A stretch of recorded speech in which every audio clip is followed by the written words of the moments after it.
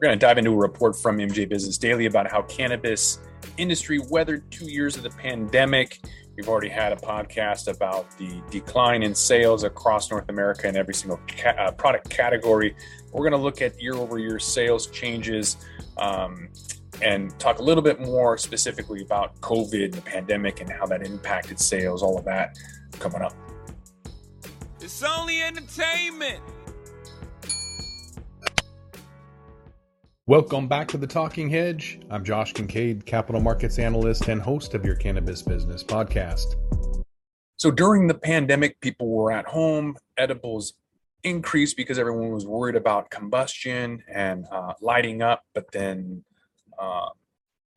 funny enough, some stories were coming out about how cannabis was going to help with that. So there's a patent 6630507, that has a neural protectant, and there was something, I think, to that effect about how it could help avoid certain issues with the pandemic. That was incredibly controversial.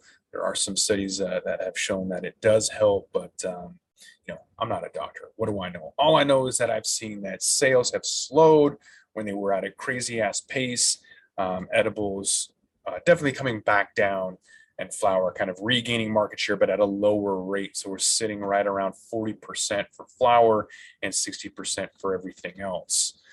Being an essential business, super helpful, except for, I think, was it Massachusetts, who had to figure that out a little bit longer than everybody else. But I think everyone figured it out eventually. Fast track to online ordering and delivery, curbside pickups, all of these things that were not even close to being legal, and people made exceptions. So I think that the pandemic sped up online delivery and really e-commerce by probably 10 years. Everyone, if you didn't have a website, if you weren't selling online, if you weren't offering pre-order, you were really kind of left in the dust. So a lot of that now is giving 10% discounts. Pre-order online, you have a different, you go into the store and there's a different queue for you to stand in line. It's faster. They have it ready for you. They give you that discount. What I'd like to see is a locker system where you go in and you just have a locker and you don't even have to wait in line. Because when you have 30% off once or twice a week, the lines are stupid. Like here in Seattle, on a Friday, you'll have 30% off at a couple of stores, and the lines are on a Friday afternoon, evening, are stupid. So I get in there at like 8 in the morning, because my industry discount is only 15%. So the Friday discount at 30 is twice that. So I go in, buy my ounce once a week, and off to the races. But a locker system would be definitely beneficial, since people are still looking for discounts with, like I said, across the board, every single product category sales are declining, probably because of inflationary pressures. When gas prices are $5 to $7 a gallon, get out of here. And you're not going to go and just randomly buy a beverage, infused beverage, for 20, $30 or whatever. We also haven't seen any stimulus checks. There was a direct correlation to the uptick in the number of people consuming, how much they were consuming, and stimulus checks. So without stimulus checks, a lot of the purchases went away pretty quickly. Yeah, it was Massachusetts that needed to pull their head out of their ass for a while. They closed its adult use temporarily. Nevada was the hardest hit with tourism. They were curbside pickup and delivery only, but they got absolutely hammered because there was nobody going there. I just tried to buy a ticket for an event to go to from Seattle to Vegas. They wanted $800 for airfare. There's another event I'm going to in France, and they only wanted like $600. So airfare and gas and all that stuff, everyone's gouging right now because they just figure, oh, if you're out and about, I'm going to try and get like the last 2 years and recover that from you like right now. So it's insane. So early on in the pandemic, sales were already skyrocketing. We saw at least across at least 6 states initially, and then there's another 15 that we have data on from Headset.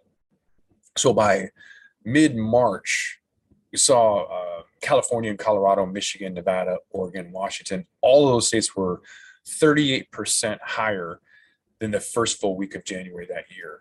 So everyone was going in and stockpiling basically.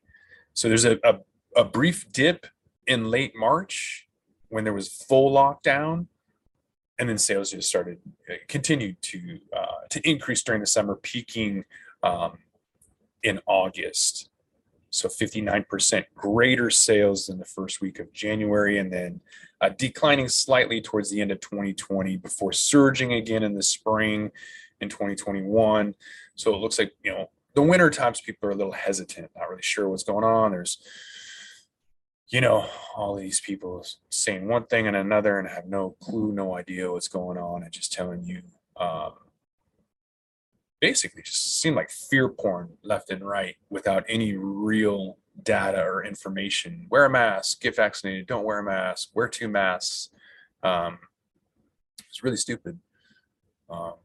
Really unfortunate that how all that stuff went down by the same guy, Tony Science, that told you in 1980 in the 80s that not to have your kids too close to anyone who has AIDS because they can catch it. Like, there's videos on that. Check it out.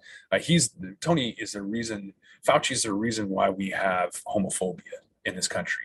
Because when I was a kid, it was Fauci saying, "Don't be too close to people who have AIDS. You might get it." So misinformation has been around for a long time. We all need to put the Kool-Aid down, turn the TV off, and rub two brain cells together more often, and hate our neighbors less and talk more often. Just one example of the extreme online ordering at the height of the pandemic, 90% of this company in Arizona had sales that were online and only 10% in person. And now that's reversed. So people are going in more, probably because the online orders like California have a minimum delivery fee of $65 or minimum order fee or whatever. And now people are just going in more often. So I find that pretty fascinating. Especially with inflation, gas prices, delivery is going to be huge. Some of these folks are wanting to put in a drive-through. That's all about convenience, price and convenience. But unfortunate for some of the folks in like Vegas that charge $50,000 for an end cap to display. That's going to be a dramatic decrease in the revenue that they have if people are just having delivery. So it's going to have to be a continuous shift in terms of how they generate revenue for their own stores and get new products in the hands of consumers who aren't going into the stores to see those expensive end caps. Let's take a look and see exactly what happened in 2021. Cannabis value by market and product type between concentrates and edibles and others. You would think that concentrates would be worth a lot more. I don't think it's as popular as we're made to believe. I go in and I talk to bud tenders all the time, and between 3/4 and 95% of bud tenders all prefer flower. It's the price of concentrate and it's the lack of the full high. So dabs are kind of this heady high. It's isolated high, whereas flower kind of gives you this full body, full, I don't want to say full spectrum high, but a different high. And yet this concentrate, the value here, I find fascinating that it's almost as valuable as the edibles brand, which has a lot more appeal to a lot wider of a market. Edibles, which grew really fast during the pandemic, are expected to only grow by about 20% this year. I mean, it's still pretty big. Brightfield is expecting that edibles are going to overtake flower as the fastest growing market by next year. I would agree with that, because flower, like we said, is going to probably stop at around 40% of total market share and 60% for everything else. And adult use sales have already surpassed their projections of future medical market size. So it's growing. They're thinking that concentrates are expected to overtake flower's growth rate, maybe. Yeah, that'll be interesting. But medical, yeah, is only going to be 5%. It's really, really small. It's not an advantage to have medical. Literally, the cost of your card is more than the annual savings you're going to have on buying it. So what's the point? Like we've mentioned before, some of the younger generations that are coming of age are rapidly growing, continuing the sales pace and driving that fervor for the 420 sales coming up. CBDs out there. Obviously, CBG is great. I like CBG for inflammation. CBN is decent too. That 1-to-1 ratio, though, regardless of the cannabinoid, grab THC and an equal amount to something else. So 1-to-1 CBD to THC or whatever. I like that 1-to-1 ratio. If you haven't tried it, do it. It's got kind of a nice, euphoric, energetic, uplifting feeling like coffee without the crash. So definitely recommend that. Key takeaways: that concentrates are going to be a value add for producers, but I don't think they're going to be a main driver. You definitely want to have solvent free no matter what. Somebody at some point in time is going to have an issue with solvents, and you always want to make sure that you have at least a solvent free option on the shelf in case regulators come down on you. Gummies, another huge category. Just don't call them gummies, call them chewies, because you don't want the regulators to come after you thinking you're trying to target kids with gummies that have flashy colors and shapes. Flour is dominant, but it's only going to be 4/10 of the total market. And then live rosin concentrates are huge. In Canada, they are growing over 400% per year. There's this kind of natural, healthy ideation around it. People think that solventless is better for you. I like them myself. I go after those. I find that I don't know about if it's the viscosity or the way it's made or whatever, but I feel like it's better on my throat. Like there's less of these, other cutting agents in there. And then finally, brands are going to look to expand their footprint and try to be probably acquired by some of these other behemoths in the market. Let me know what you guys think. What's your favorite product? Where you guys at? How much you things cost? Let me know. With that, we're going to roll this one up. I'm Josh Kincaid. This is The Talking Hedge. Don't forget to like, share, and subscribe, or don't, and I'm out. Don't forget to smash that like button on your way out and check out these other videos that we've got.